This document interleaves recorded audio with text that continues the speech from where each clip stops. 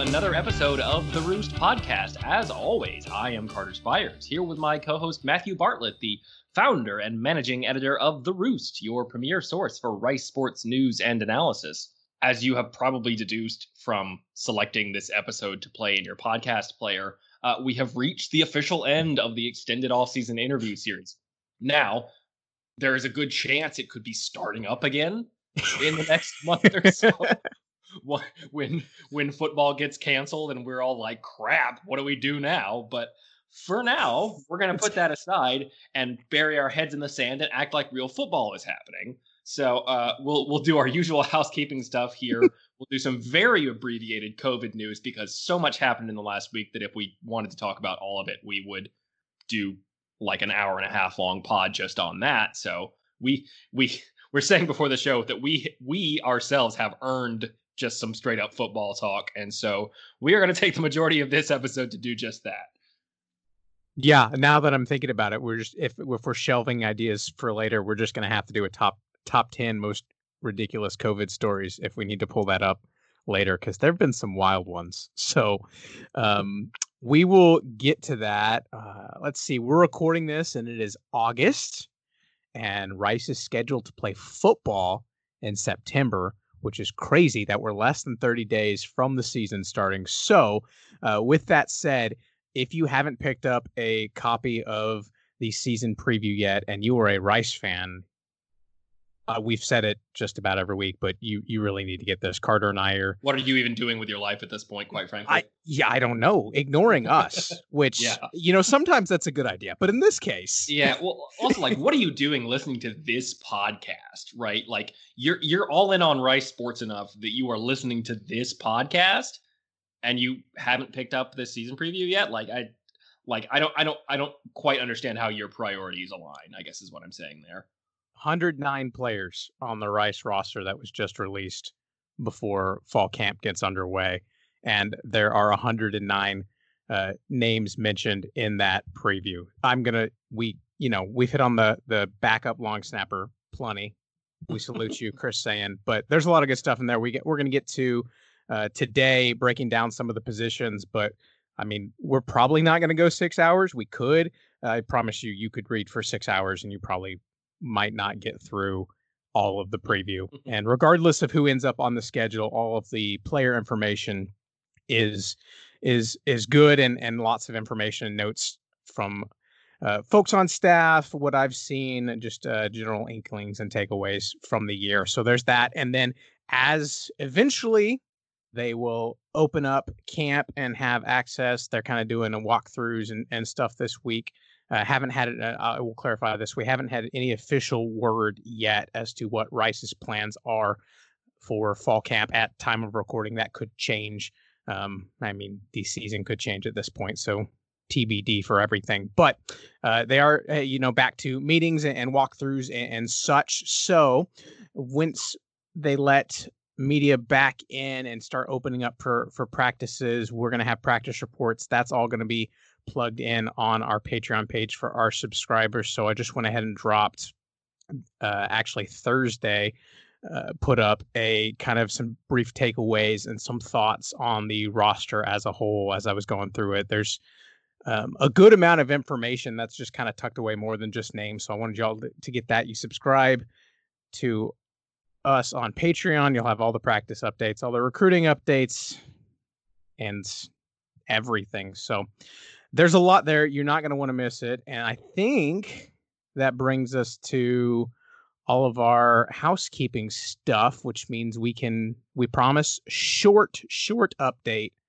on COVID, which at this point have any of our updates, I'm not going to say they've not been relevant, Carter, but they've been superseded in like the day after we recorded with more and more news. Which means the CUSA will probably announce vast modifications to the schedule like Friday in the day intervening between when we record this and when it posts. But we're gonna power through and hit on that next week. We have 3 tidbits that actually I don't think can be wrong. At least 2 of them can't be wrong because they're pure cancellations. So maybe the third one is. So the first off is the NCAA, I'm going to get this wrong.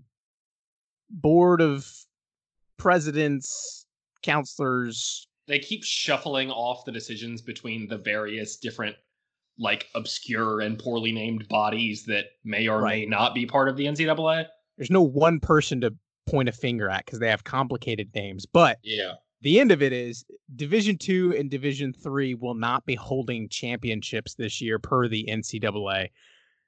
At this point, basically every D3 conference had canceled. There were a couple of holdouts. But there will be no championship game. I guess if you wanted to go rogue and just like have 3 teams play a round robin season, you could. But that probably means no D3 football this year, and the same for D2. That also came out this week. So no D3, no D2 football. We've had some pretty major FCS conferences that just came out. The Big Sky is done. I think the Pioneer League is also leaning towards not doing football this fall. So by the time you hear this, we could officially be done with FCS football. But for the time being, no D2, no D3, less FCS, and we have our first FBS program that has punted on we'll say the 2020 season, but maybe just their program in total if you listen to our Houston podcast last week.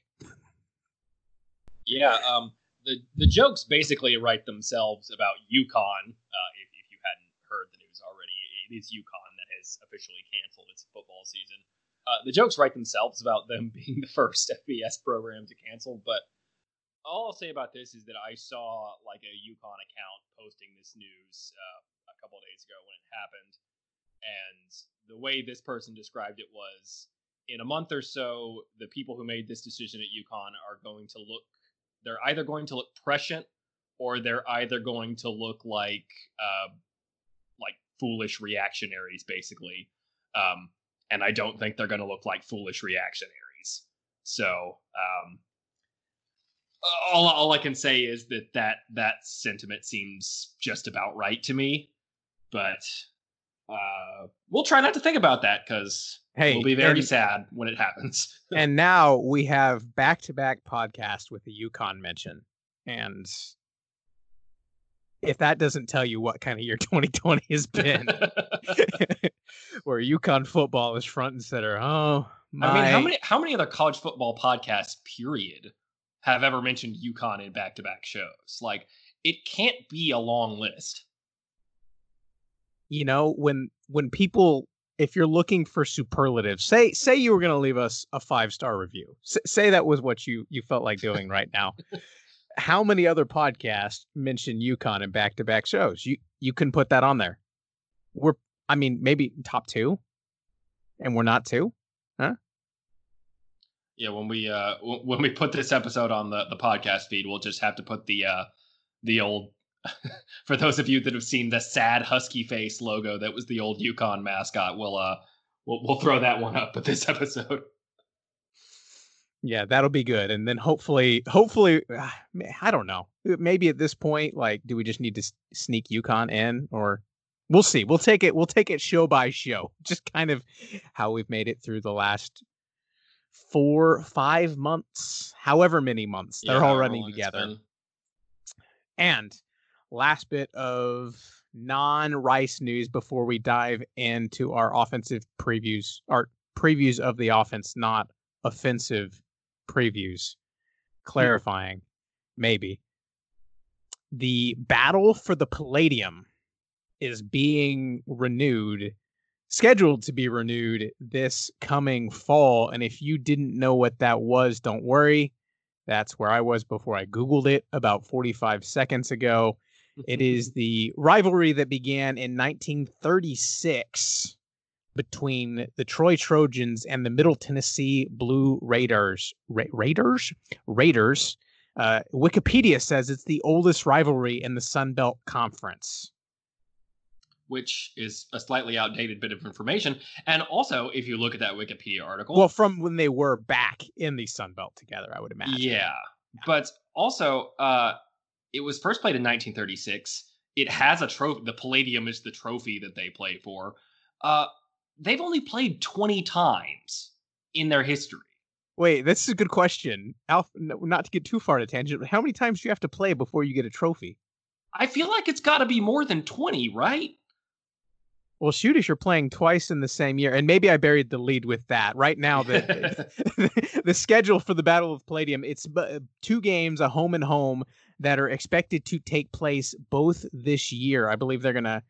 I had my notes up there. They're starting at Troy and ending the season at Middle Tennessee. I might have gotten that flip-flop, but the point is they're scheduled to play twice, which would get their rivalry game count total up to 22.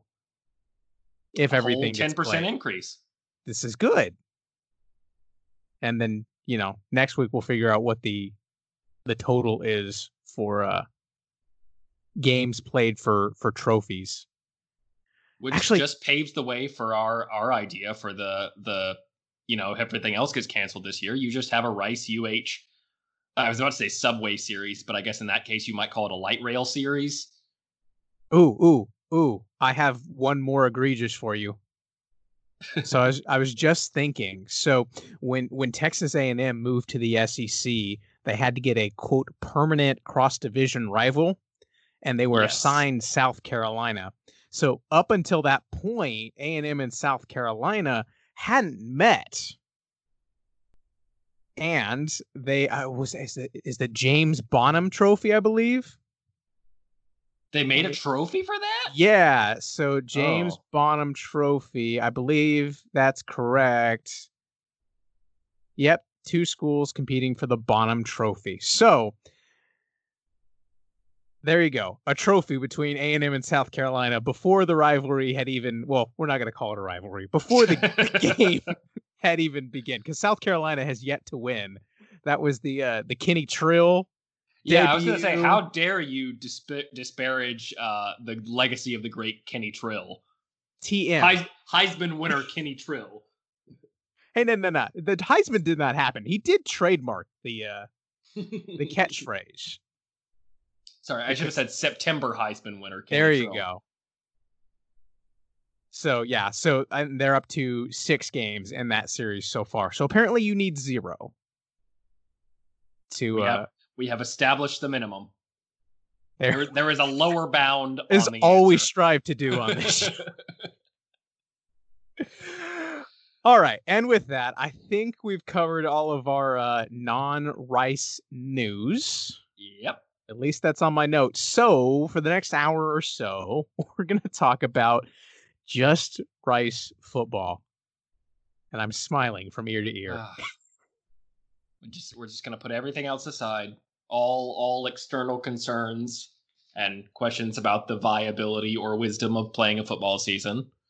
And we're just going to pretend that season is happening.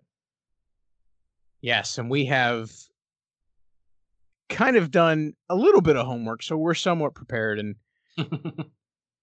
prepared enough. And I have notes and everything. Yeah, there you go. I have notes. There's I might, another plug, I might just be, giving you snippets from my preview. I'm not going to give it all to you because then you wouldn't go get it. You got to read it. It's all in there, but it'll be in there. So I kind of thought that we would kind of take this position by position. And so we've kind of pulled stuff together. So if I were to kind of kick things off and spring this on you, because why not? So we have quarterbacks, running backs, fullbacks, must mention fullbacks, tight ends, wide receiver, offensive line. That's 6 position groups. If you had to pick one, what group are you most confident in this season? Ooh, that's a good question. I guess I would say wide receiver. All right. Yeah. Should we start there? Sure. I feel pretty good about that. Okay, so first off, how do we want to go through this? How about you pitch me your reasons you're confident, and I'll give you some challenges, and then we can go the other way. Yeah, the basic argument for wide receiver, I think, is the presence of Austin Trammell and Brad Rosner. Like, you know what you're getting there, basically. And unlike, say, an offensive line, maybe, where you can feel pretty confident in some of the starters and you don't know quite maybe what you're going to get at some of the other positions, and that can kind of have cause you some doubt for the unit as a whole. Like, Trammell and Rosner are probably like they're 2/3 of what you're basically starting at wide receiver. And if there's inconsistency at that third position, the two of them can still produce, and they both have very proven track records, from either last year in Rosner's case or the past 2 years in Trammell's case. So you know what you're getting in those two, and then of the other guys, there's no one that's proven, but I mean, I can count 4, maybe 5 guys that could potentially emerge as like a true number 3 wide receiver this season. And sure, probably not all of those guys are going to pan out, but you got to figure one of them might, right? So I would think so. Yeah. And as you kind of talk through this and I think about it, like when we think about Conference USA offenses, I'm going to say Rice is probably not at the top of the list right now, at least what we've seen so far. But Rice is returning 2 of the top 10 returning. Let me say that again. Rice has 2 of the 10. You know what I'm saying? How do I say this? Top 10 returning receivers. Top 10 returning receivers. Rice has 2 of them, and Trammell and Rosner. And maybe if the offense as a whole had been more spectacular last season, or the yardage totals had been a bit higher, maybe that would be getting more pub. But there's not a coach in this conference that would turn down having 2 top 10 receivers. And I'm, with Trammell, I think it's a pretty safe, honestly, maybe with both of them, just talent wise, Trammell might not have the pure athleticism as some of the top end guys in Conference USA, but his consistency and just trustworthiness, and I mean, offensive captain, the go-to guy, like you have him and Brad Rosner. Like, you're right. I don't know how you could start with, as far as the upper end of the position, confidence wise. My pushback, if that's what it is the fact that last season, we sat here and we talked through guys, and at the time in the preseason, it was Aaron Cephas and Austin Trammell, and we said, okay, there's a 1-2. Can we get anybody else?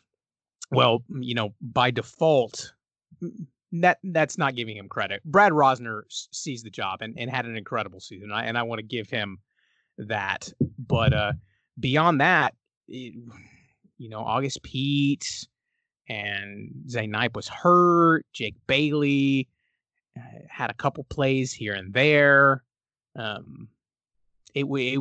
There wasn't enough consistency maybe in the offense as a whole to support anybody else. And so I guess that's my, as we, look forward to this coming season, my curiosity is peaked at, okay, I'm pretty confident there's talent. I know there's a lot of talent in the room, but what's gonna be different about this coming season that's going to enable those guys to step up? That's kind of the question that I'm asking myself, is trying not to get baited into the preseason like, right, everyone's great, it's going to be awesome. Yeah. So yeah, right. I think the concern for this group is, one, that you could get what you had last year, which is, I don't know, you have some guys like, say, Bailey and Knipe, who are both kind of smaller guys, or maybe dealing with injuries. Neither Pete or maybe Christian McStravick kind of steps up and really proves themselves.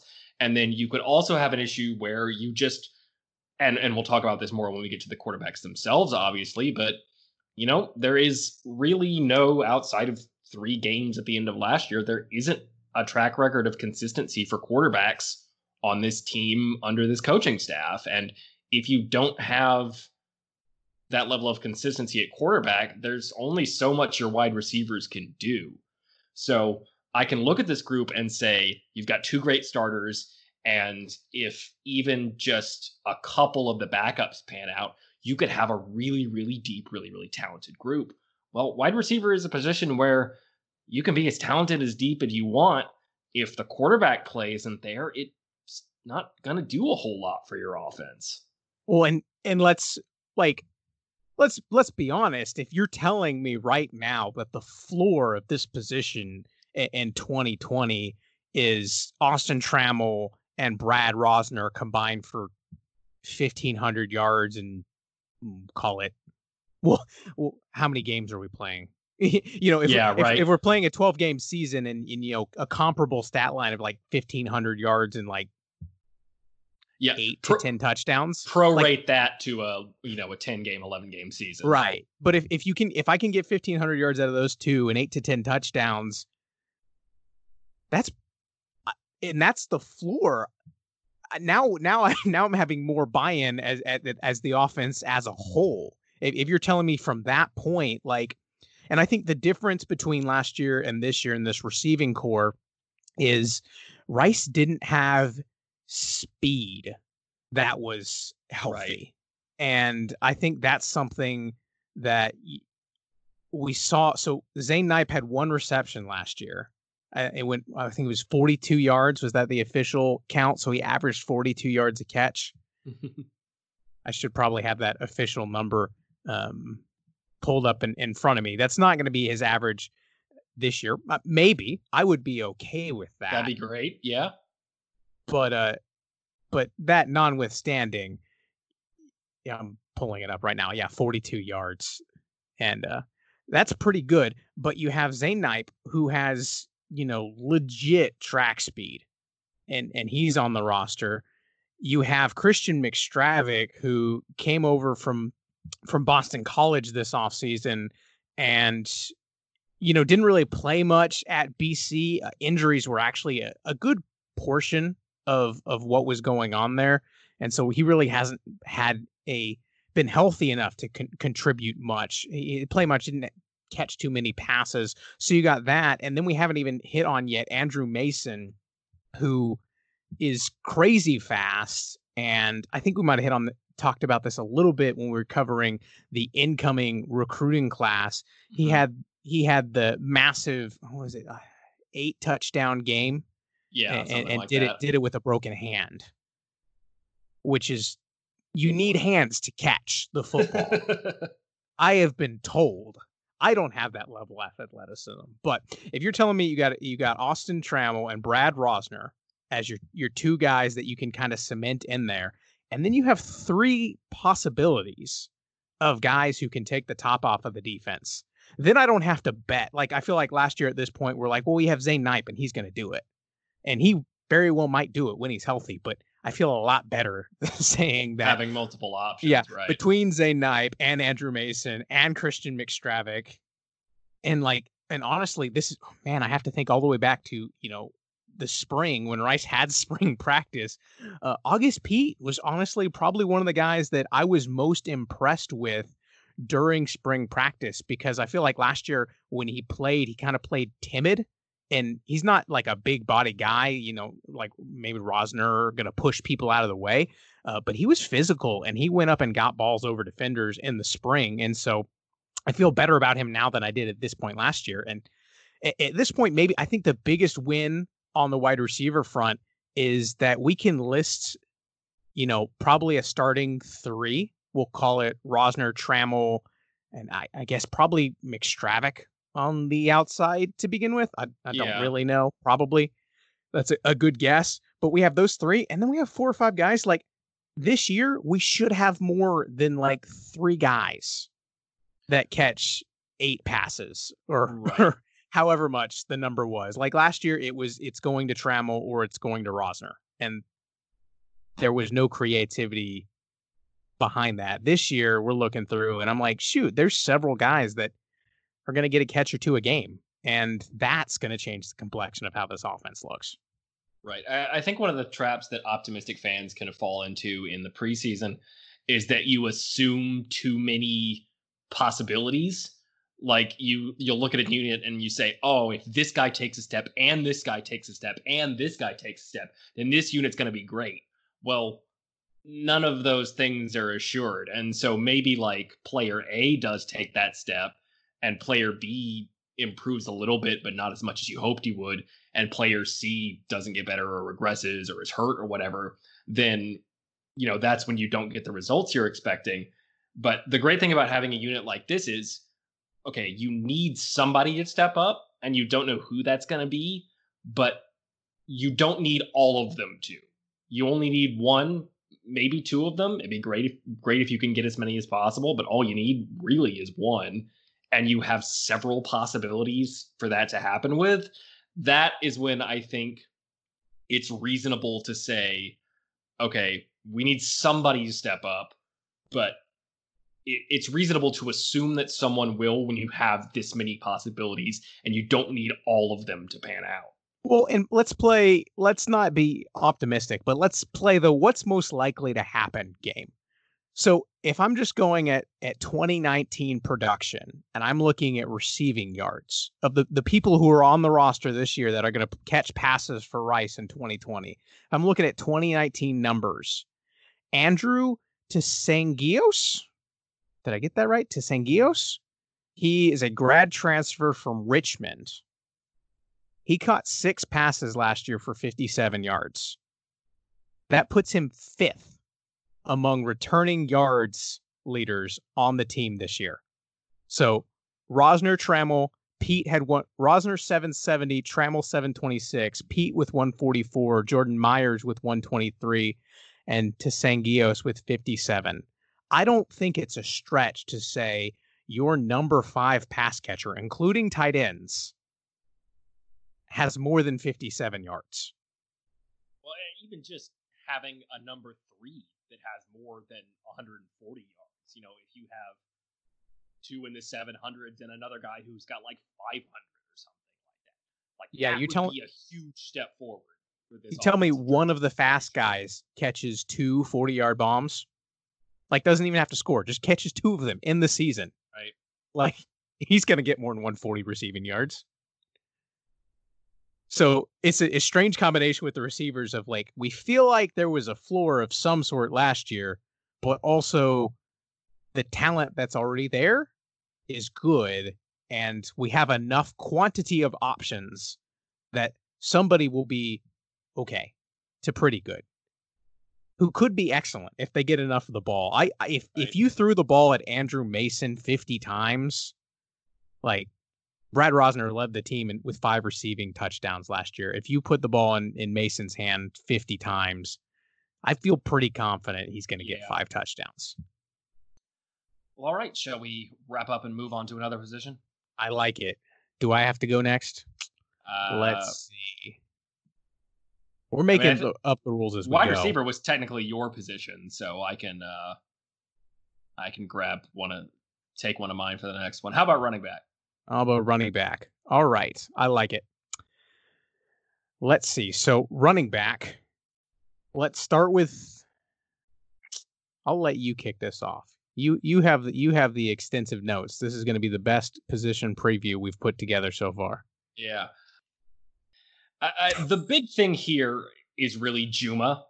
If he is healthy, and that's a big if because it's been a question so far in his career, then I think you're looking at having a starting running back that is flat out the most talented that they've had under the staff. I think we all remember the Old Dominion game in 2018. This guy's just got, when he's at full speed, he's just got a little juice that I'm not sure they've had with other guys. There were a couple of carries in the Marshall game last year where you could see him take the handoff and hit a gap and just explode through a tight space in a way that it's been a long time since I'm not sure I can think of a Rice running back that you saw that could do that. As much good production as they got from the Walter twins over the last 2 years. Yeah, that's kind of what I was thinking through. I'm like, man, Austin Walter might have some hang up with that, but I'm kind of thinking through. I'm like, Austin was he was the jack of all trades is kind of seen as maybe not a positive thing, but as far as versatility and just a pure offensive weapon, Austin was phenomenal. Could do block, run, catch, could do everything. If you're talking like a pure downhill running back, intellectual brutality, yeah, I might be able to get. I hadn't thought about that till you mentioned it. Yeah, I could get behind a healthy Ottaviano. Yeah. So that's the big thing for this position. And it's kind of both the, if we're looking at from the making the case either way, I mean, that's kind of what it hinges on, right? Like what's the good outcome for this position is that he stays healthy pretty much the whole year. And it's funny, as much as we've made, I feel like going into each of the past 2 seasons, we felt like they had a lot of depth at running back, but it kind of ended up in both seasons just being the prevailing Walter at the time. I'm about to say, we always had a Walter in our back pocket. Yeah, being the bell cow back. So, I don't know. Is Juma built to do that? He's a bit smaller than both of them were. Obviously, he has had injury problems in his career. So maybe even if he stays healthy, you kind of want to get some carries to some other guys just to keep him fresher.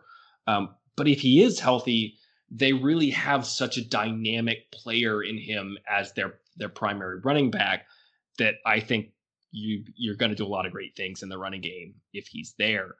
The flip side is that if he's not healthy, well, Cam Montgomery, if they get him, if he solves his fumbling issues and kind of earns the trust back of the staff, he can do a lot of different things, but he's 5'5", 160 pounds. Like he's not going to carry the ball 20 times in a game between the tackles. And then you have some great options in Juwan King and Kalen Griffin, who are, I think, both have a great mix and kind of speed and power that could lead you to seeing them as like, future featured backs on this team, but neither one has a collegiate carry. So if you have a nightmare scenario where Juma just can't stay on the field like with last year, then I don't know. It's not guaranteed to be bad at running back because one of those guys could step up, but you just have nothing proven if Juma is not out there. Okay, those are good points, but you're forgetting one thing from a previous podcast. The third string running back. That is the secret. I think it was this True. Was it the Marshall show we're talking back with Brendan Knox? Was that it? Maybe not. They're all running together. Yeah, no. Again, it feels like every time we had a Conference USA guest on, they were gushing about how great the running back was. Yeah, well, we did talk about all of them at this point. We got we a lot of Conference USA guests, but I will say, so you're gonna have to hold me back. I'm trying not to put all my hype train chips on Kalen Griffin. Watching him play in high school, he was one of those kids that, every school gets to a point where like you are our most talented player, so do everything. Be quarterback, be running back, like whatever. That was Griffin. He could do all that. And he ended his senior season was right around, 5'10", like 200 pounds. Rice put the official roster out this week and they have him up at 215. Oh. All right.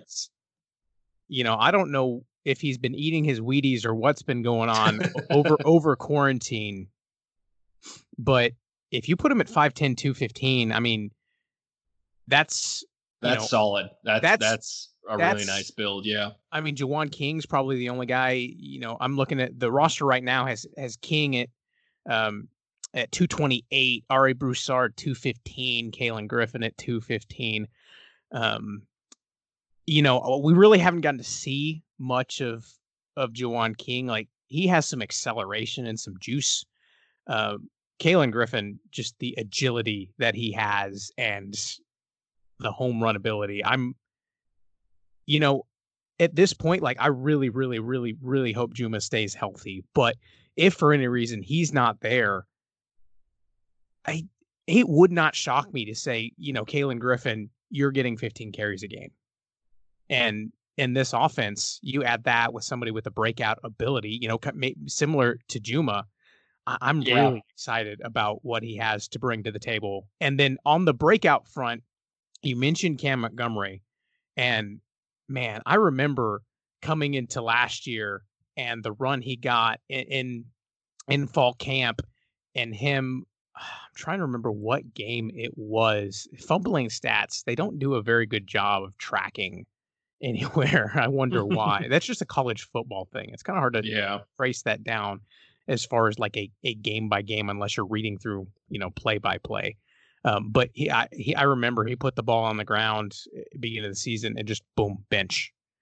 And this spring, there were multiple occasions where just somebody just took off from 60 yards away and just left everyone in the dust, to the point where like I turned my head and I'm like, who is that?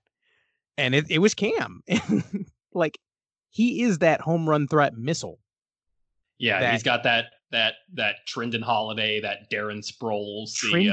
That is a good name. Yeah. Man. Flash from the Flats, former Houston Texan. The Texans and the Broncos. I remember him at LSU, but like, if you're fast enough to just stay on an NFL roster without like being that great of a football player, I'm not gonna say he wasn't, he wasn't like an ace wide receiver, right, or like there wasn't anything about his football ability that was incredible. He was just like the most lightning fast kick returner that there was. And so maybe that's the Cam Montgomery role he finds himself and he slots himself in. I don't know.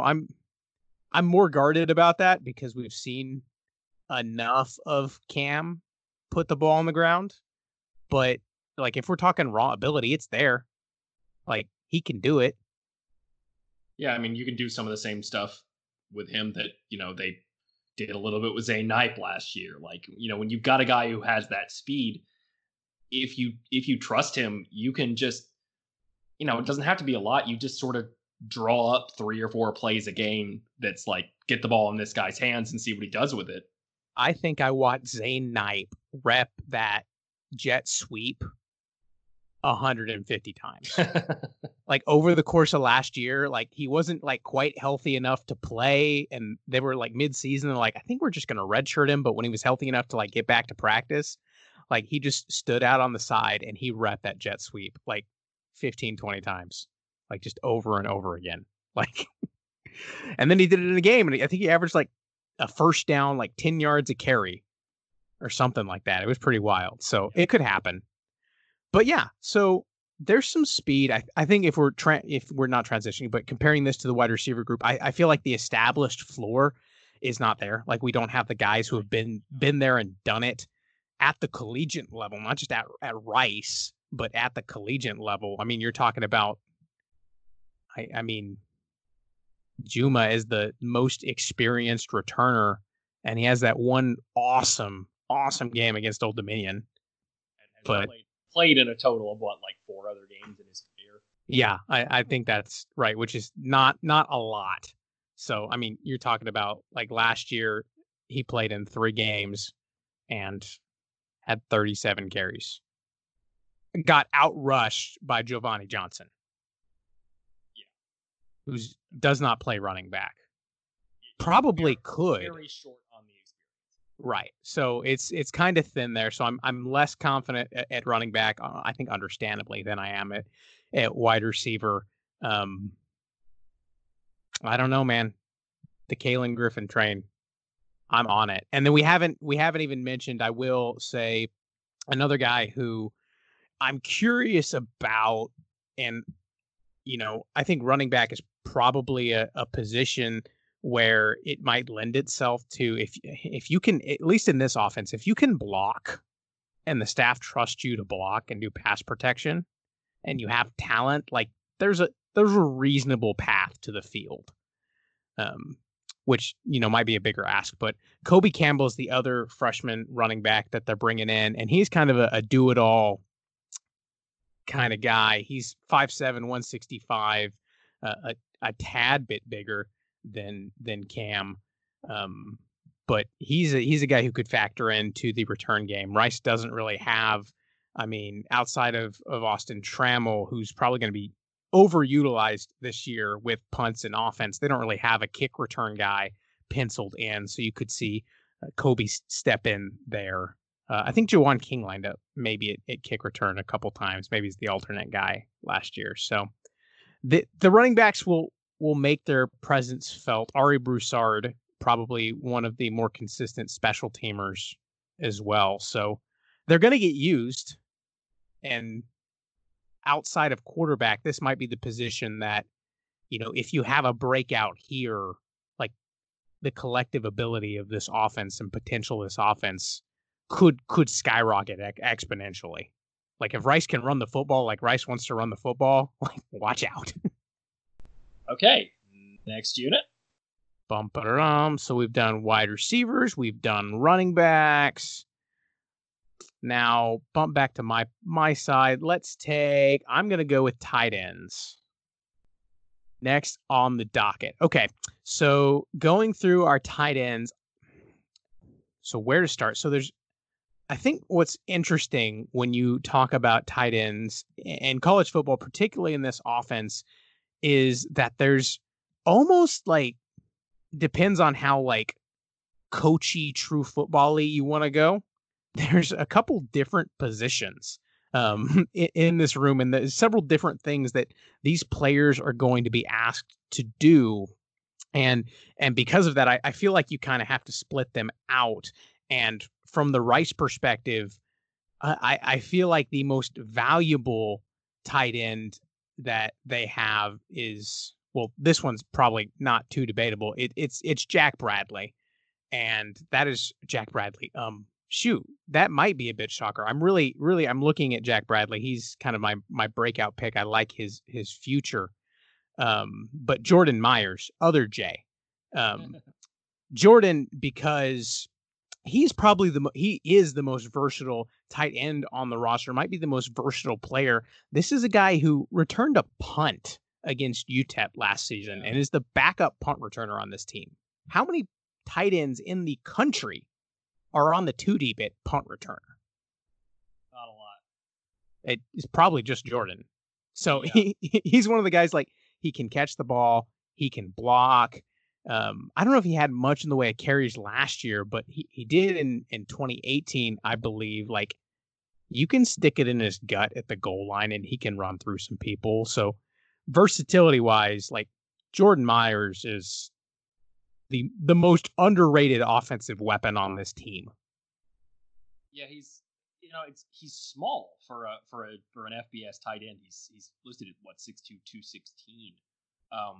But what's funny is, like, you'd think saying that you'd be like, oh, this guy's a wide receiver and all but officially listed roster position. But they use him as a blocker quite a bit. And he's not the most physically dominant guy at that position, but he does everything you expect a tight end to do and more. And like, he's not a mismatch weapon as a receiver, and he's not a road grader as a blocker, but he just kind of does everything. I mean, he's led the team in catches from the tight end position the past 2 seasons, and I mean he's just out there on every play, which kind of tells you all you need to know about what the staff thinks of him.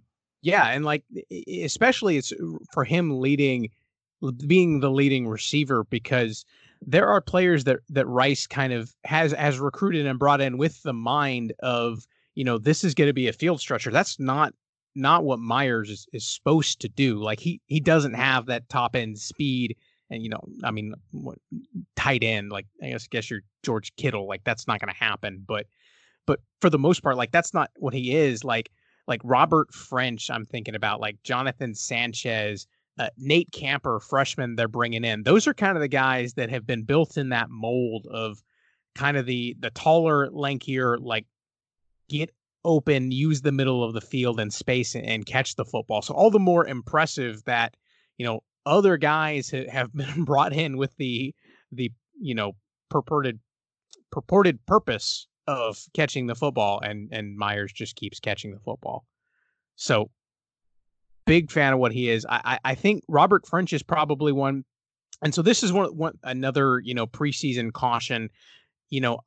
no coach has ever said a bad thing about their team in spring. Like everybody's having the best spring of their career, which, like everything is sunshine and roses, but all of the players that were talked up the most, I think Robert French was one of the ones who, folks were particularly high on, and he kind of started to see a little bit more of the field at the end of last year. And, Coach Mike Bloomgren likes to talk about rebounding, and French is 6'5", 250, somewhere in there, like has the size and the frame to go up and do that.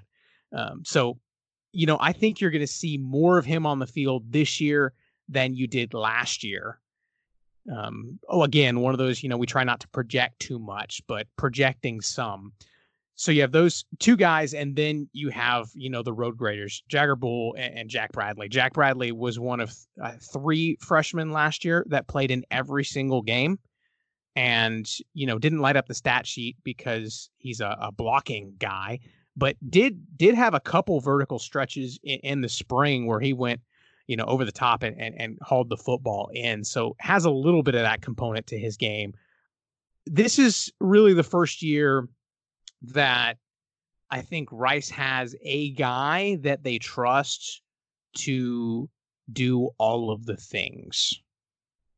And I think that guy might be Jordan Myers for all of them, but the backup, the second behind them, like if you want somebody to go up and catch the ball, Robert French is your next option. Jack Bradley's going to be your blocker. And then, you got, Nate Camper came in a little bit lean, 6'6", like 200, like bulked up a little bit this summer, but it's probably, probably a redshirt kind of guy, but I like his upside in the future if he can get a little bit bigger. But then you got, special teams, and I think Jagger Bull is kind of a special teams kind of ace there that they'll keep on the field. So I think they have enough different options that the tight end position will be solid. Yeah, I think you feel like, you get back every contributor at this position, and none of them were flashy last year. If you at least get what you got out of sort of your top 4 guys, Myers, Bull, French, and Bradley, like if you get what you got out of them last year, like you'll take that. You would love for one of them to really flash as a receiver, for French or I don't know, maybe Sanchez to, bust out as that true like big mismatch receiver, the guy who can, take it up the seam and just be a serious vertical threat from the tight end position. That would be a huge boost. I don't know if I'm counting on that to happen.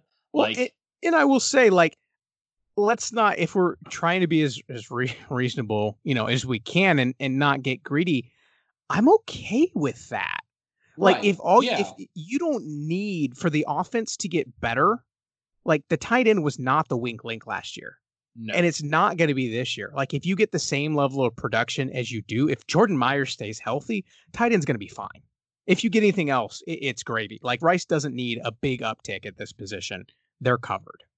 Right. And like in this offense, like unless they just really decide that, I don't know if we'll get to the quarterbacks in a bit, but like if Collins or Johnson just really blooms as a passer and they just look at this team and say, hey, we got a lot of playmakers at receiver, we're going to throw the ball a lot more. And I think you've seen enough sort of mutability of this coaching staff to say that they might be willing to do that. But like, even if they do, we're looking at receiver and saying, oh, they have all these guys and all of these dudes could step up. And we're looking at running back and we're saying, oh, some of these guys could catch the ball out of the backfield a little bit.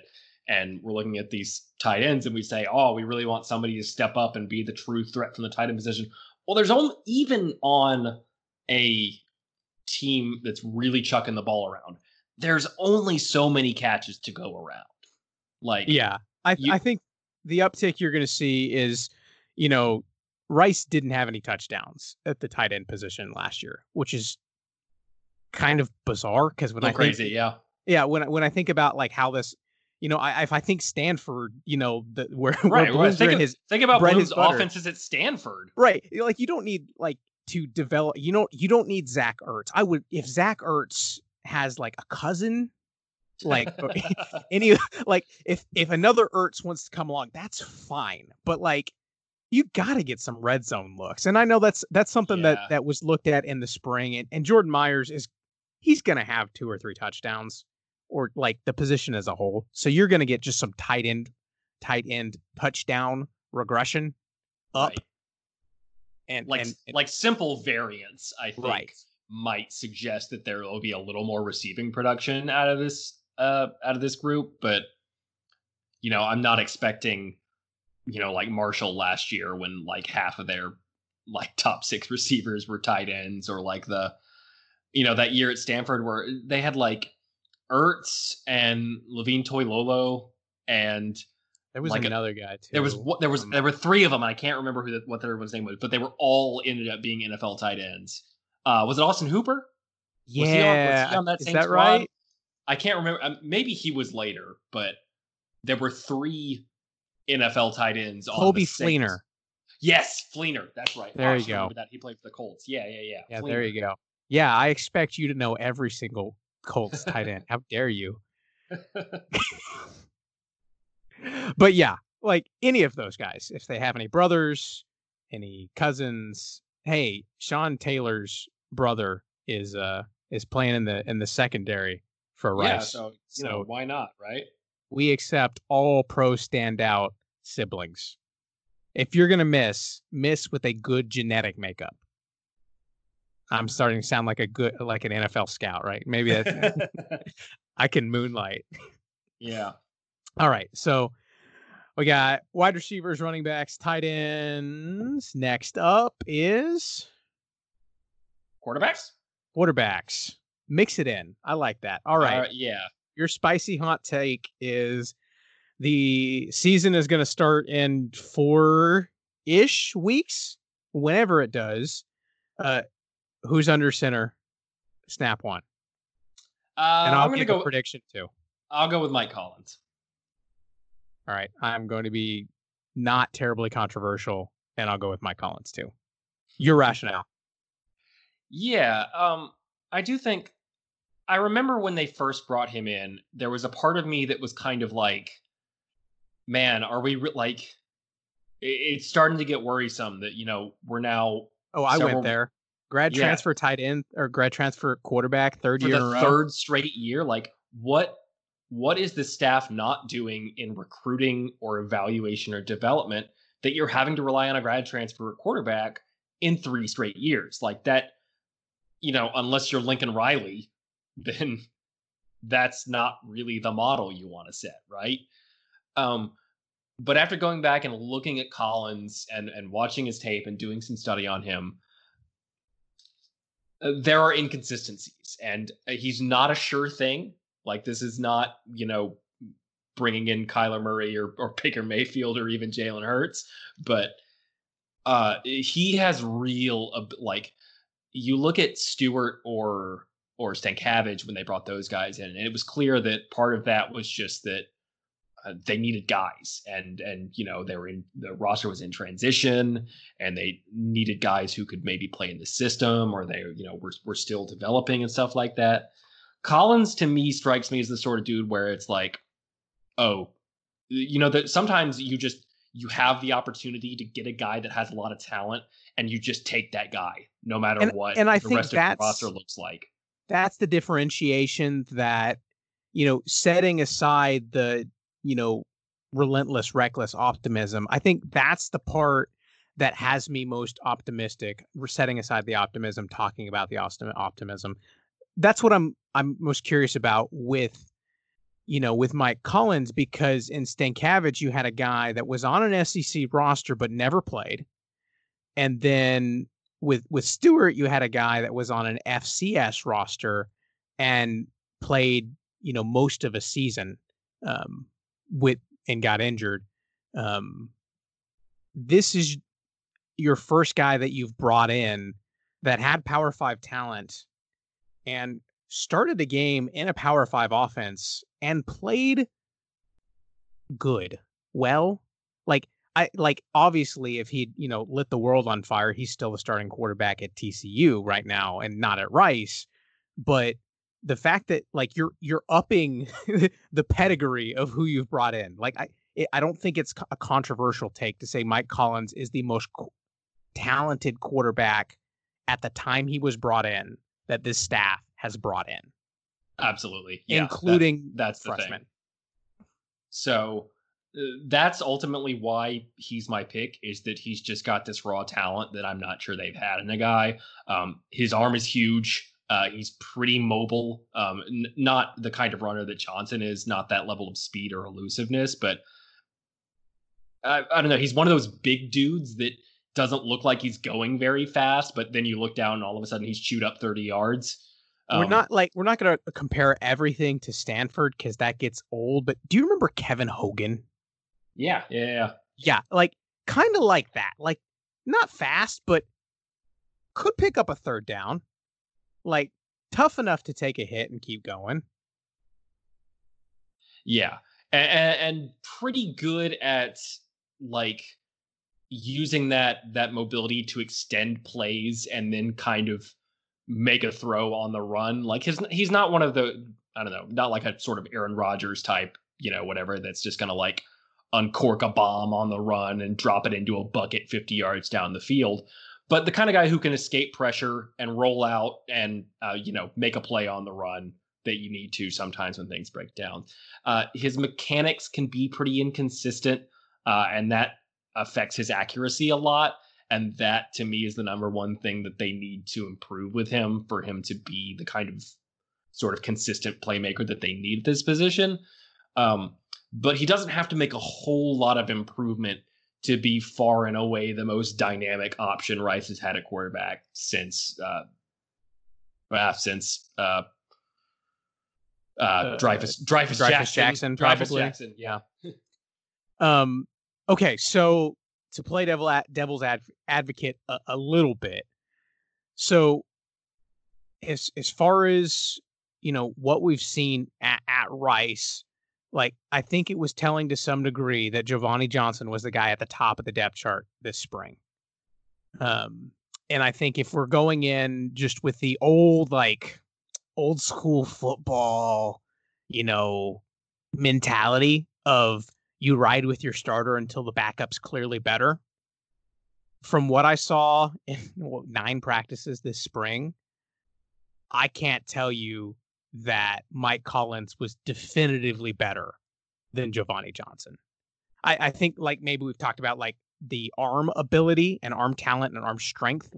We could see how he could get there, and we've seen some of that in flashes. But I don't think from, if you're rolling it out and, what's most likely to happen this year, I don't think it's that much of a, stretch to say it's might be more likely or equally likely that Giovanni Johnson, because of what he can do with his legs, if the staff lets him run and opens the offense up a little bit, the offense might be just as productive with him as it could be with Mike Collins. Right. And that's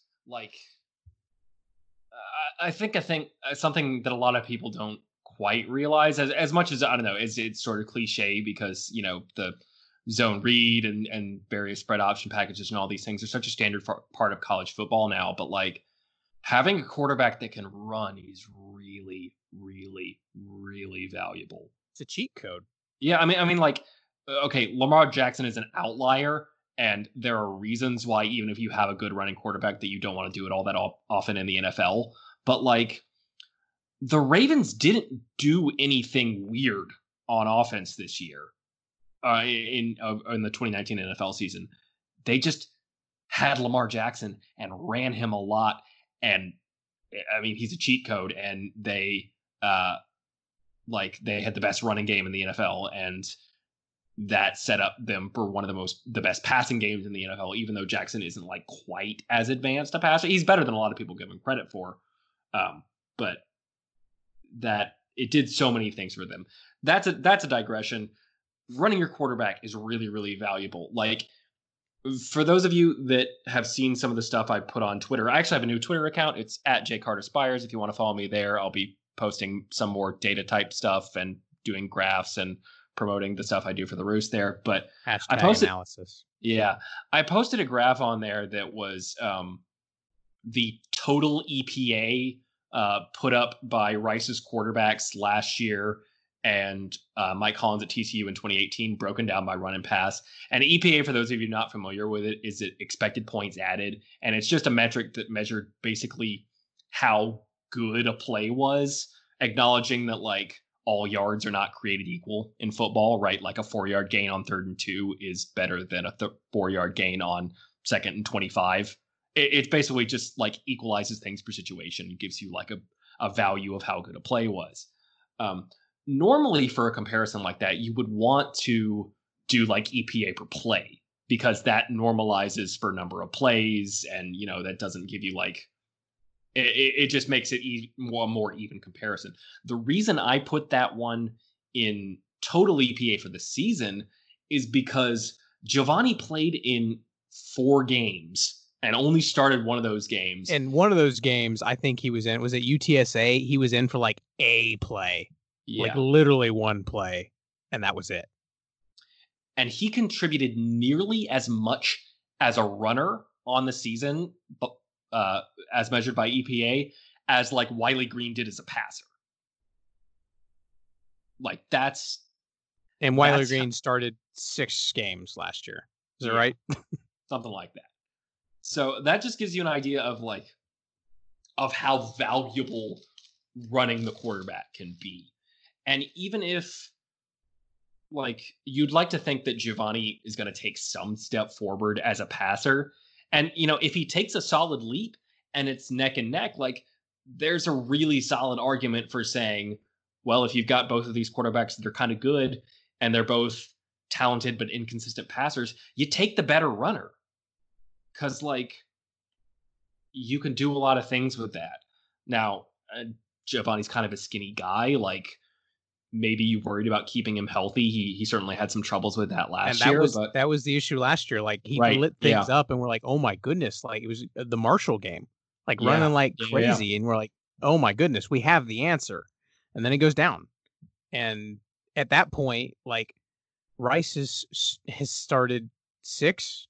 I think it is 6. I think that's the number. At least started 5, probably played 7 different guys at quarterback over the past 2 years. Yeah. Like the one thing Rice needs this year, like if I can ask for any wish list, is I want one guy for 12 games.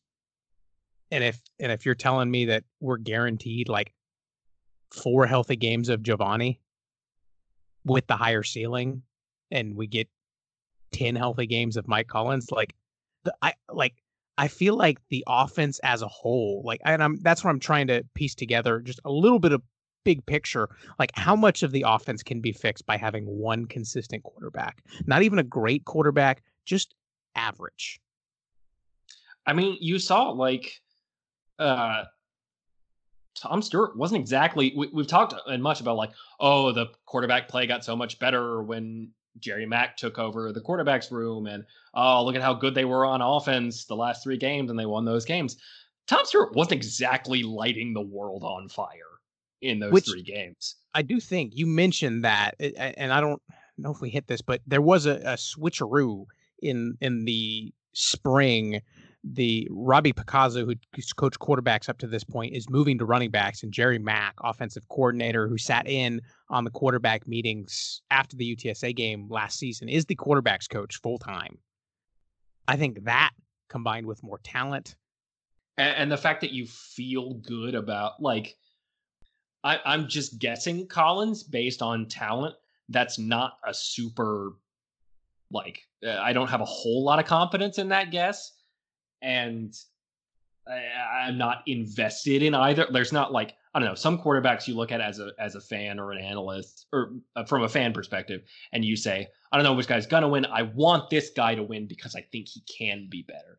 I don't have a dog in this fight. Like, I think either one can whoever do really scores more points. Yeah. I think either one can do really great things in this offense. It just give me one and let them stay healthy. Yeah, the healthy piece, and then the piece that this offense has been missing is the accuracy piece, and neither of those guys was very accurate at all this spring. I mean, to the point where you notice that this guy's dropping dimes. Like I didn't see that. They're both. I mean, I'm looking here. Giovanni, 56% completions last year. Small sample size, 18 attempts. You take Mike Collins 2018 and 2019 together at TCU, and you're at 57. Yeah. So like that'll be the thing. And if we get back to having, better than attempts on air, and we put these guys against, the Rice defense, even in practice, and we're able to pull together and get, if somebody can complete 60% of their passes, just keep the drive alive. Yeah. I'm optimistic. I feel like this is another place where it's hopefully the floor. You've got playmakers at receiver. Like, just give them a chance. Yeah. So I feel cautiously optimistic that like we're going to get good quarterback play. And if you give me average quarterback play, like you win a couple more games. Right. Even if you win a couple more games, just get the level they got out of Stewart in those last 3 games. Yeah, you give me 12 games of that. This team can go to a bowl if there's a bowl season. Yeah, and with Stewart, like that kind of production clip, you're talking about a guy who throws for 200 yards a game, 2 touchdowns, and a pick. Modest. It doesn't sound like much, but it's a whole lot better than what Rice has gotten the last 2 years. Yeah, and I would take that. Yep. Like I don't think you can have a whole lot of certainty in this position, but I think it's entirely reasonable to think that they have a pretty good shot at reaching that level of production. Hey, and if everything goes crazy again and we get down to whatever string we're on, TJ McMahon, JUCO guy that they brought in this year, completed 66% of his passes in junior college. And you can say, yeah, that's junior college. Well, Rosner led junior college in touchdowns and was a monster for a receiver at Rice. And I'm not saying that correlates perfectly, but McMahon will hit his receiver. Yeah. And if it gets to the point where Rice has to pull all the plugs or people are hurt and they just like complete the pass, I'm just saying, dropping that name for later. Hopefully we don't have to use it. Like, and one quick aside before coming back to that, for a third string quarterback, you could do worse than Wiley Green, given that he has as much starting experience as he does and that he knows the offense as well as he does. So if it gets to that disaster point, like, I don't know, I'd feel better than most teams would on their third string quarterback. But with McMahon and the accuracy, like, accuracy is sometimes one of those things with quarterbacks that is just, sometimes you're just accurate or you're not. And it's not the level of competition. It's not the offense. It's whatever. Some guys are just accurate and some guys just aren't. And, I think we both think that McMahon is more likely than not to redshirt this year. But there's a lot of upside this year. He needs to redshirt for the sake of the position. Yeah, please don't let us be looking at. Because if he doesn't. Yeah. Oh man, we'll get there. So, but right now, we say Mike Collins, 60-40, the probable starter over Giovanni. I would imagine if he gets the nod, he's going to have a good amount of leash, kind of similar to how Wiley did last year. And there's no reason if Giovanni's not the starter, there's every reason to keep using him the way they did in like the UTEP game last year, where you're just absolutely because he's that good of a runner and can pass well enough that you can put him in those limited packages and still have that be a positive contributor to your offense. Yeah, I completely agree. And that leaves us with two positions left. Are we going with spicy hot fullback takes, or are we sticking with the offensive line? Let's do the offensive line. Let's save the best for last. Best for last. All our fullback fans out there. Yes, Brian. We are gonna make you listen to the very end of this. So tough luck. Yeah, you'll stick it out. We believe in you. I know we got Marcus Hibbert, Brian Hibbert, freshman fullback's dad. I know he'll check this out too. So we got at least 2 diehard fullback fans. Yeah, the 2 of you we know will get to the end of this. Don't Scouts Honor. You're not allowed to hit that skip button. Yeah, we'll know.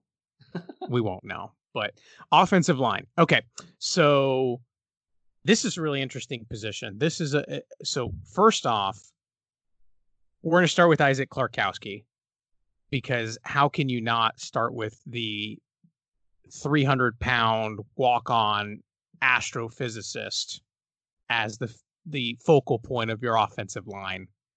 You know, I probably put a couple stories up on him over the end of last year, but how he came on last season. We've talked about him a lot, yeah, but it's an incredible story. I mean, not to revisit all of it, but to revisit a little bit, you know, finds out midweek, it's like, hey, we know you were playing defensive tackle. You're going to play center now, and go spend an hour in a hotel room with, you know, the graduate transfer Stanford center, and let him. Who's going to teach you how to snap in an hour, and then you're good.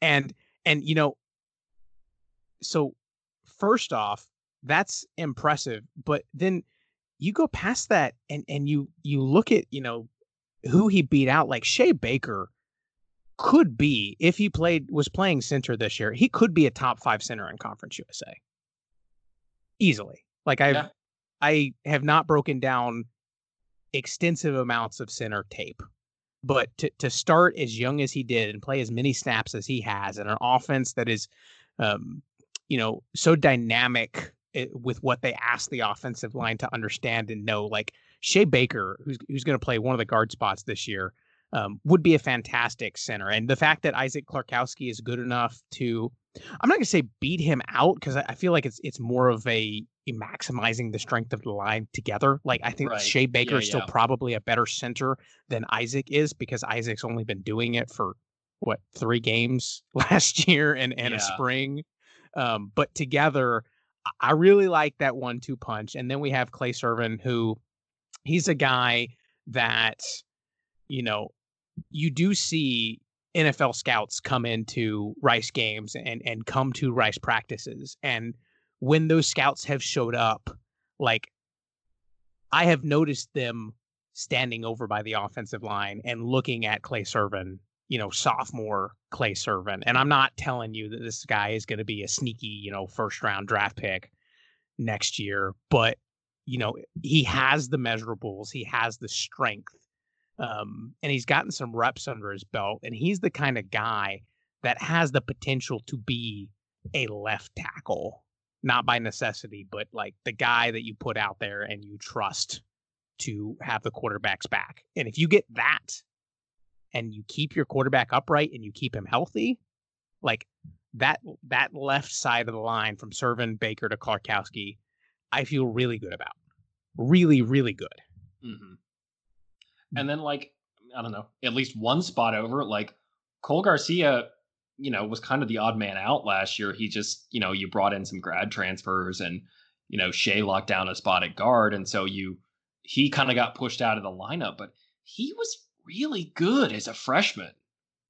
Yeah, and I'm not going to pretend that my opinion on the matter carries maybe any weight at all, but somewhat.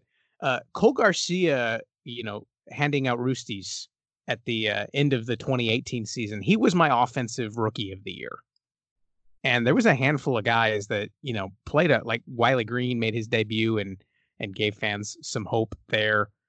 You know, quarterbacked the first conference win of the Mike Bloomgren era. That's important. But yeah, Cole Garcia was my pick for offensive, you know, rookie of the year, and he was just he might not have like the you know, Clay Servin, like the Rock body type, but like the dude is a brawler, and just like, you know, you try and quantify effort, he gives all of his effort. Yeah. And his effort is really good. And he was good enough to start as a true freshman in this offense, and had not Rice not brought in 3 graduate transfers last year, had a good chance to start this year. So I feel reasonably confident in Cole. Like you said, like he's done it already. Like I feel like all of the other positions we're asking, will this guy emerge? Will this guy be any good? Can this guy step up? Like Cole has done it and done it well. So that's a strong suit. And then behind him is a point of contention maybe among fans and folks at Rice, is Isaiah Floyd, who, we hyped up last year at defensive tackle with the Braylon Carroll. And, I was pleasantly surprised with how fantastic Elijah Garcia was last year. Right. And I think that's as big of a reason why Isaiah Floyd never got on the field as much with the defense as anything else, is because you had an upperclassman who earned the job and, got better because of the competition. So Isaiah shifts over from defense to offense, played some offense in high school. So it's not like this is a complete foreign flip. Right. But he was a guy that there was some uncertainty about which side of the ball he would play on coming in. So like, it's not a surprise to see this switch. Arguments upon arguments. Everybody wants him, which is probably a good problem to have. So I don't know. He was one of the guys that, like, the shortened spring, I feel like hurt him more than others. Yeah. One of those guys who really could have used the extra reps. Because like I was talking about with Cole, like he's done it. He knows the offense. Cole Garcia is one of the, like, between him, Shea, and Clay, like those 3 guys can explain the Rice offense better than most everybody else in that room. Offensive linemen are always the smartest guys on the team. Right. This is true. I mean, you have a rocket scientist. That's Isaac. We didn't even get to him. But yeah, like, so to have that disadvantage of competing for a guy at those positions who has that wealth of experience, like I like Isaiah's, physical tools and like his ability to just push you off the ball. Like I think I saw enough and I'm hopeful enough that he can stick on the offensive side of the ball, and maybe he slides in next year or the year after. But yeah, well, and he was running with the second team by the end of, by the forced end of the spring, wasn't he? Yeah, he was, and that was Rice did a lot of, it was hard to get a good handle on the offensive line because they moved so many pieces in and out just to see what they had. I think a notable change, which I don't think we've talked about on this pod much at all, was Mike Bloomgren. So Sanders Davis takes over as the offensive line coach this year, replacing Joe Ashfield. And Mike Bloomgren has basically camped down with the offensive line. Like, this was his bread and butter. He was the run game coordinator at Stanford, the offensive line coach before he became the OC. And this is what he does, and this is what he's good at. And the offensive line has been bad so far under Bloomgren. Like, it's had moments where you're like, I get it, but like they just hasn't had enough consistency to the level that I think he wants it to be. Inconsistent is the way I would describe it. Yeah, I mean, maybe bad's harsh, but like from the standard that he wants and he envisions, like I know he hasn't been satisfied with where it's been. Right, absolutely. Because I mean, like there's in a lot of ways, inconsistent is bad. So like it's especially at this group, right? Yeah. And there's been moments, and there's a lot of good guys. I mean, you took it. Justin Gooseberry and Nick Leverett are both with NFL teams right now in training camp. Like, so there's been some talent. Like, it hasn't been a train wreck by any means. There's been a lot of good things, but as far as a cohesive unit, haven't really seen that yet. And the moving parts is probably as big of a challenge with that as any, as we haven't had the same handful of guys. Right. So as part of those transitions, everybody got flipped around. We saw Derek Ferraro. He's a guy that we've kind of seen a little bit. He got some run at first team tackle when Clay was out. And then he's a guy that, maybe your sixth man or something like that you can trust to know the offense and kind of do a couple things. Brant Peterson is another guy. If we go over to the right side, we haven't really talked as much at that tackle spot. Jovan Wolford, grad transfer coming in. He's going to compete with Brant Peterson. I like the Jovan Wolford is a first off the bus kind of guy. Like you just walk Yeah. up and you look up and you're just like, you look like a tackle. Like I am, I'm 5'6". Like I look it up at everyone that's not named Cam Montgomery. it is absolutely, like, if you've ever seen, like, I was at Alabama when Cam Robinson was there. And I remember one time I was walking over to the stadium because I live pretty close by to Bryant Denny, right as the team was leaving their hotel, which is right near the stadium. And I saw Cam Robinson come out of there. And, he's one of those dudes that's like 6'6", 325, in that range, and doesn't look like he's carrying an ounce of extra fat on him. Like, Yes. I think people who are kind of football laymen look at offensive linemen and they're like, oh yeah, there's like big tall fat guys, right? No, they are not. They are like, seeing a person who up close who is 6'6" and 300 plus pounds and doesn't have an ounce of extra fat on them is terrifying. And that's what these guys look like. Absolutely terrifying. And he, Javon told me he was probably 275, 280 this spring, and he told me that, I want to get up back. I think 300 is the weight I want to play at. And I was like, okay, and pull up the depth chart that they, because people say that 300 is a weight. I've just been like, I don't know what that means. On the smaller side, but yeah, I go check the roster. He's at 295. There we go. And after looking at him, like he didn't just eat a bunch of Big Macs, like this dude is gonna mess some people up. So I'm really, really optimistic there. He'd be my pick to win out at right tackle. And if that's the line you're rolling out, I feel good about it. And I feel most confident that Bloomgren's gonna be there in the room. Like, this is a guy who's done it. He can coach the offensive line, and Rice has the talent. And shoot, I like, if you're gonna like, Connor Hughes, Reagan Riddle, Braden Nutter, the guy they brought in this year, kind of like center guard. Like, he's already at 300, local kid from Tomball. Like, I like the pipeline. I think we have depth to that. Not a guy that you're going to ask to play, 60 snaps a game, but can play 15. Like, be in for a package here and there. Like, again, we're better. We're in year 3 of the Mike Bloomgren era, and the depth is kind of building out. And next year should be the year that if you're bringing in a transfer, it is one, and it's because you found your one guy, and he's going to go play, I don't know, left guard or something.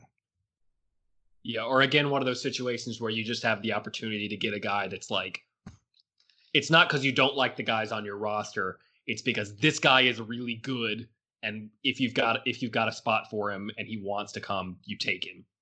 Absolutely. Like, that's where you want to be with transfers. Is like, maybe you have one spot where, I don't know, things just work out that you need a guy there, and so you take a guy. And any other transfers that you take, it's just got to be like, this guy is really good and wants to play for us, and we've got the spot for him. Yeah. And so, like, I feel like probably Mike Collins, Javon Wolford definitely check those boxes of, you're good, we have an opening, plug you in. Christian McStravick is probably there-ish. Colin Riccatelli at kicker. That was a need one. that was a big need. So you have those, but they did a nice find of going through JUCO at Adam Sheriff as a guard who brought in. He kind of was just getting adjusted to everything this spring. So I he's a guy that will be in the mix a little bit, has more playing time on the offensive line in college than Isaiah Floyd does, which isn't the end all be all, but is important. So yeah, a couple nice pieces in. And that leads us to, do we have the moment you've all been waiting for? The moment you've all been waiting for. Fullbacks. I can put a drum roll. Yeah. All right, fullbacks. The big name here, the majority of the action is with Brendan Suckley. Your fullback is not a position where you're gonna have more than one guy taking snaps most of the time. Brendan was forced into action really like before conference play started last year after Reagan Williams got hurt, the grad transfer they brought in from Stanford, which was disappointing to me just because every time they gave Williams the ball, which was not a lot, but they did give him a couple of those fullback dives, and he would get hit by like three guys all at once, and then he would carry all three of those guys for about, I don't think he ever got more than like 6 yards on a carry, but it was really fun to watch him on those couple of plays. But they were really, really excited about him coming in, like, because there aren't ready-made fullbacks in college football anymore. No. There's barely ready-made fullbacks in the NFL. Like, to find somebody who has already been there, done that, to plug him in, like, that was a luxury. So losing him last year stunk. But because of that, it forced Brendan Suckley to be the lead fullback for basically the entire season. Yeah. And it took a while for him to get his sea legs under him. And he maybe kind of didn't really get to his best until they had reached that portion of the season where they had kind of cut back the point where Jerry Mack kind of took over, and they went from kind of 50-50 smash mouth Bloomgren stuff to RPO, modern spread, 11 personnel stuff, from where they'd gone from 50-50 to like more 75-25 in favor of the kind of modern RPO 11 personnel stuff. So, but at that point, Brendan Suckley really came on and was playing excellent and just had I remember, I think it was on several of the plays I highlighted for my film room last year, where he just erased people on these plays. They got him on these like fullback in these ISO plays, and some of that stuff, and he was great. The end of the season when the offense worked, and that one of the go back, we'll have to go pull the film room up, because I think you did a good job of showing that Rice did run a lot more of a modernized, spread-ish kind of offense, but they ran a lot of the same kind of stuff. Like, they didn't just take the fullback off the field, which, when you think of, an offensive, spread out, like, Suckley was on the field and he probably played his best. Like, I remember, hits against like North Texas and UTEP where he just bulldozed guys and just opened up lanes, and they're, let guys like Giovanni Johnson just waltz wide through. Like, Giovanni had a lot of wide holes last year. And that's a credit to the blocking. And so also he's I don't remember what he was listed at last year. I think you noted in the preview that he's put on some weight in the offseason. I think he's currently listed at 6'2", 257, which is the platonic ideal of fullback builds. I mean, that's like I need to make this my notes. Vontae Leach right there. Vontae, when I was thinking fullbacks, Leach. That was the name. There's an NFL fullback reference for you. That came to my head because he is, he's the prototypical fullback, right? Vontae he did it. Leach, I don't know. My NFL knowledge doesn't go back Ravens, much earlier than like 2005, but like LaRon McClain. Ooh. There's a Bama reference for you. There you go. And one of the Watt brothers play fullback. Derek. Yes. Derek Watt. There you go. And so this will be the first. So last spring of 2019, Brendan Suckley converted. He came in as a tight end, and so last spring was really his first like introduction to the position, because it's hard to just get tight ends. Like, most everybody comes in playing something else.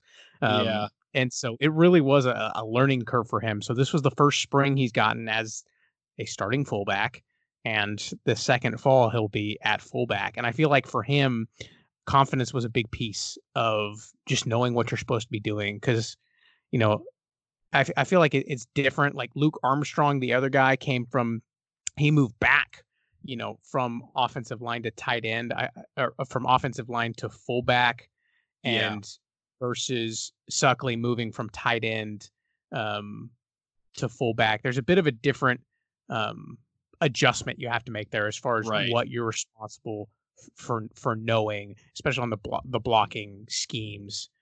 So I like what I've seen so far from him, and if we're talking about positional confidence, fullback's probably up there with I feel very confident that they're going to be fine. Yeah, it's pretty notable that fullback was the other position because if you're it's sometimes like large swaths of the 2018 Rice season just like vanish from my memory, and then I have to go back and look at them like, oh right, they had like Gio Gentosi, the fullback they brought in from UCLA. Who once they got him more involved in the action, he did pretty well. Yeah, UCLA scored his first touchdown since junior high. Right. In his final collegiate game. I'll never forget that. Yeah. But so that's the other position, because, we talked about Williams. So that's the other position besides quarterback where they had brought in grad transfers to be the starter in 2 successive years. They did not do that this year. There is no grad transfer fullback on this team. I'm not sure where they would have gotten a grad transfer fullback, because they might be the last team in the country that uses one. But because even Stanford's gone a lot more pass spread happy since Bloom left. But anyway, they did not bring a grad transfer in, and I think that's as much a testament to how much faith they have in Suckley to begin with. The other name I think that's of note here, you mentioned Armstrong. The other one is Brian Hibbard, who you won't see Rice do this often, but was the top recruit in the country at his position, the number 1 ranked fullback in among the high school class of 2020. The good trivia question: how many number 1 overall at their position players has Rice signed in ever? Might have to go back. You might have to go back to the Jess Neely days if there was one. I don't think they had many. Yeah, right. Flanker. Back when guys were just listed as end. Yeah. I don't think they had Cruton rankings back then, but the notable thing about Brian Hibbard being the number 1 fullback in the country is that he did not play fullback in high school. He played center, actually. Because if you go watch his, like, if you Google him and look at his huddle highlight tapes, he played in like a single wing offense in high school, and pretty much like almost all the plays on that highlight reel, aside from the ones where he's playing defensive tackle or kick returner, there are some plays on that reel where he's playing kick returner. But a ton of those plays are like sweep plays where they've got him pulling and basically lead blocking after he snaps the ball. And so you immediately understand why that both recruiting services and this staff would project him at fullback, because he's so good at blocking in space and kind of, because on so many of those assignments, like, I mentioned with Suckley, these ISO plays that ran in earlier in the season, those are unusual plays for fullbacks in that those plays are drawn up so that from the beginning, you have a player that you are supposed to go through the line and block. Like, it's the Mike linebacker. Like, the whole way you are blocking the Mike linebacker. On a lot of other fullback plays, like your classic power and counter and stuff like that, your job is to wrap around the edge in front of the back, either inside or outside of the guard, depending on the scheme and stuff like that. But your job is basically to block the first guy that's there. And that, like, it takes some doing. Like, you have to really be able to process things and see what's in front of you. And, like, it's not a simple thing to make those decisions and make those blocks on the fly in space. And you watch Hibbard's reel, and it's really easy to see why he projects to fullback, because he's so good at that, and he's so just like, he gets out and he snaps the ball and gets out in space, which is not an easy thing for a center to do, and then just erases guys. Like, there were a couple different plays where, even on ones where he's just doing more traditional center things and kind of snapping and climbing off the ball and getting on a linebacker in space, like he would get up to the second level and like knock one linebacker over and then immediately turn and block another. Like, I have not watched a whole lot of fullback play in my time. Like, it is not a common position these days, as we've said, but like even from that perspective, it's really, really easy to see why this kid is projected as a fullback and why he's going to be such a good one. Yes. I'm big fan and depth. And Rice has a fullback in waiting. No more grad transfer fullback. Knock on wood. Like I don't undersized high school centers, the future of the fullback position.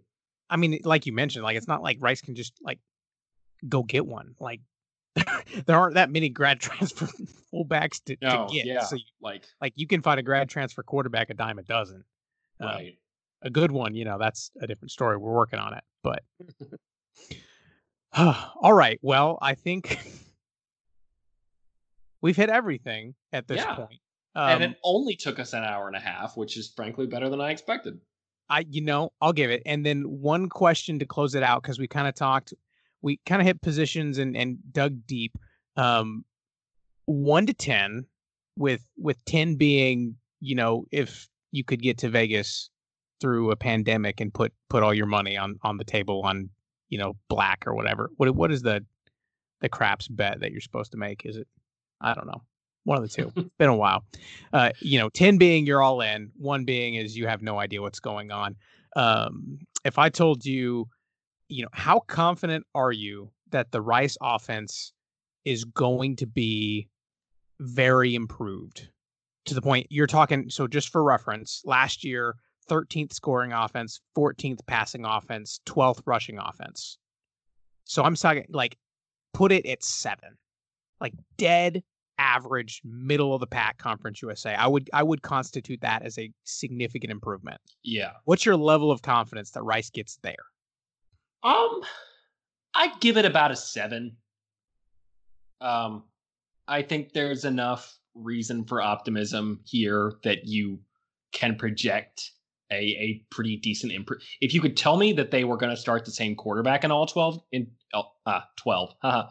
if they were going to start the same quarterback in every game, it will be a 10. Like I'd put all my money on it right now. But I don't know. Like optimism of the offseason, we'll call it a 7 right now. Okay, I was going to go put it at an 8. Okay. Just because Rice is not dealing, that the transfer market has not been kind to lots of folks, and the floor man last year it's been set. Like there's only anywhere to go from up, and so you have negative regression from anybody else in Conference USA. Like you're already. And I wasn't thinking about the rest of the conference there, and there are a fair number of offenses that might take a step back. So yeah. I feel I'm very confident this offense is going to be significantly better. Now, shoot, if they can get to like a top 5 offense in Conference USA, like say you hit on the quarterback and you get more than, 200 yards, 2 touchdowns and a pick. Say you get a couple 300 yards in there, like 300-yard games. Like now you're talking about a team that can contend for the conference. Not being optimistic just because of how good the defense is. Yeah, no, I mean, okay, if you could tell me, like, give me, okay, these 3 things: legitimately good quarterback play, like on like a Conference USA scale, Juma stays healthy, and at least 2 of the non-Trammell Rosner wide receivers step up and have really good seasons, then I don't know. I'm not generally a betting man, but if you gave me those 3 things, I would literally be willing to put money on Rice winning the conference.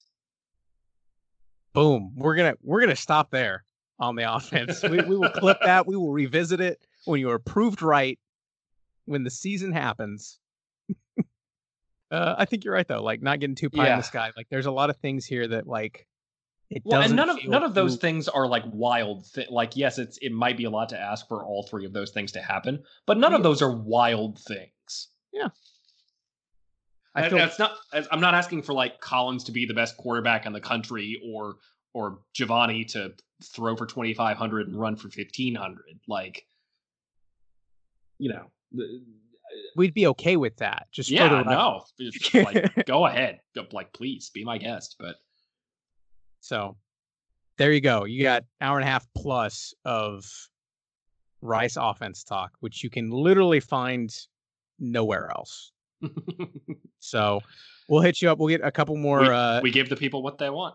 Absolutely. Have a previews of the defense, special teams. We'll get everything up there, and we'll continue to keep you updated as the season goes. But thanks so much for sticking around. Go ahead and find us, follow us on all our social media and such at The Roost. Make sure you go subscribe on Patreon, pick up the preview if you want. Even if you want more detail than the hour and a half, you can find it there, I promise. And it was good to just talk football. Oh, this was so much fun. I needed this very desperately.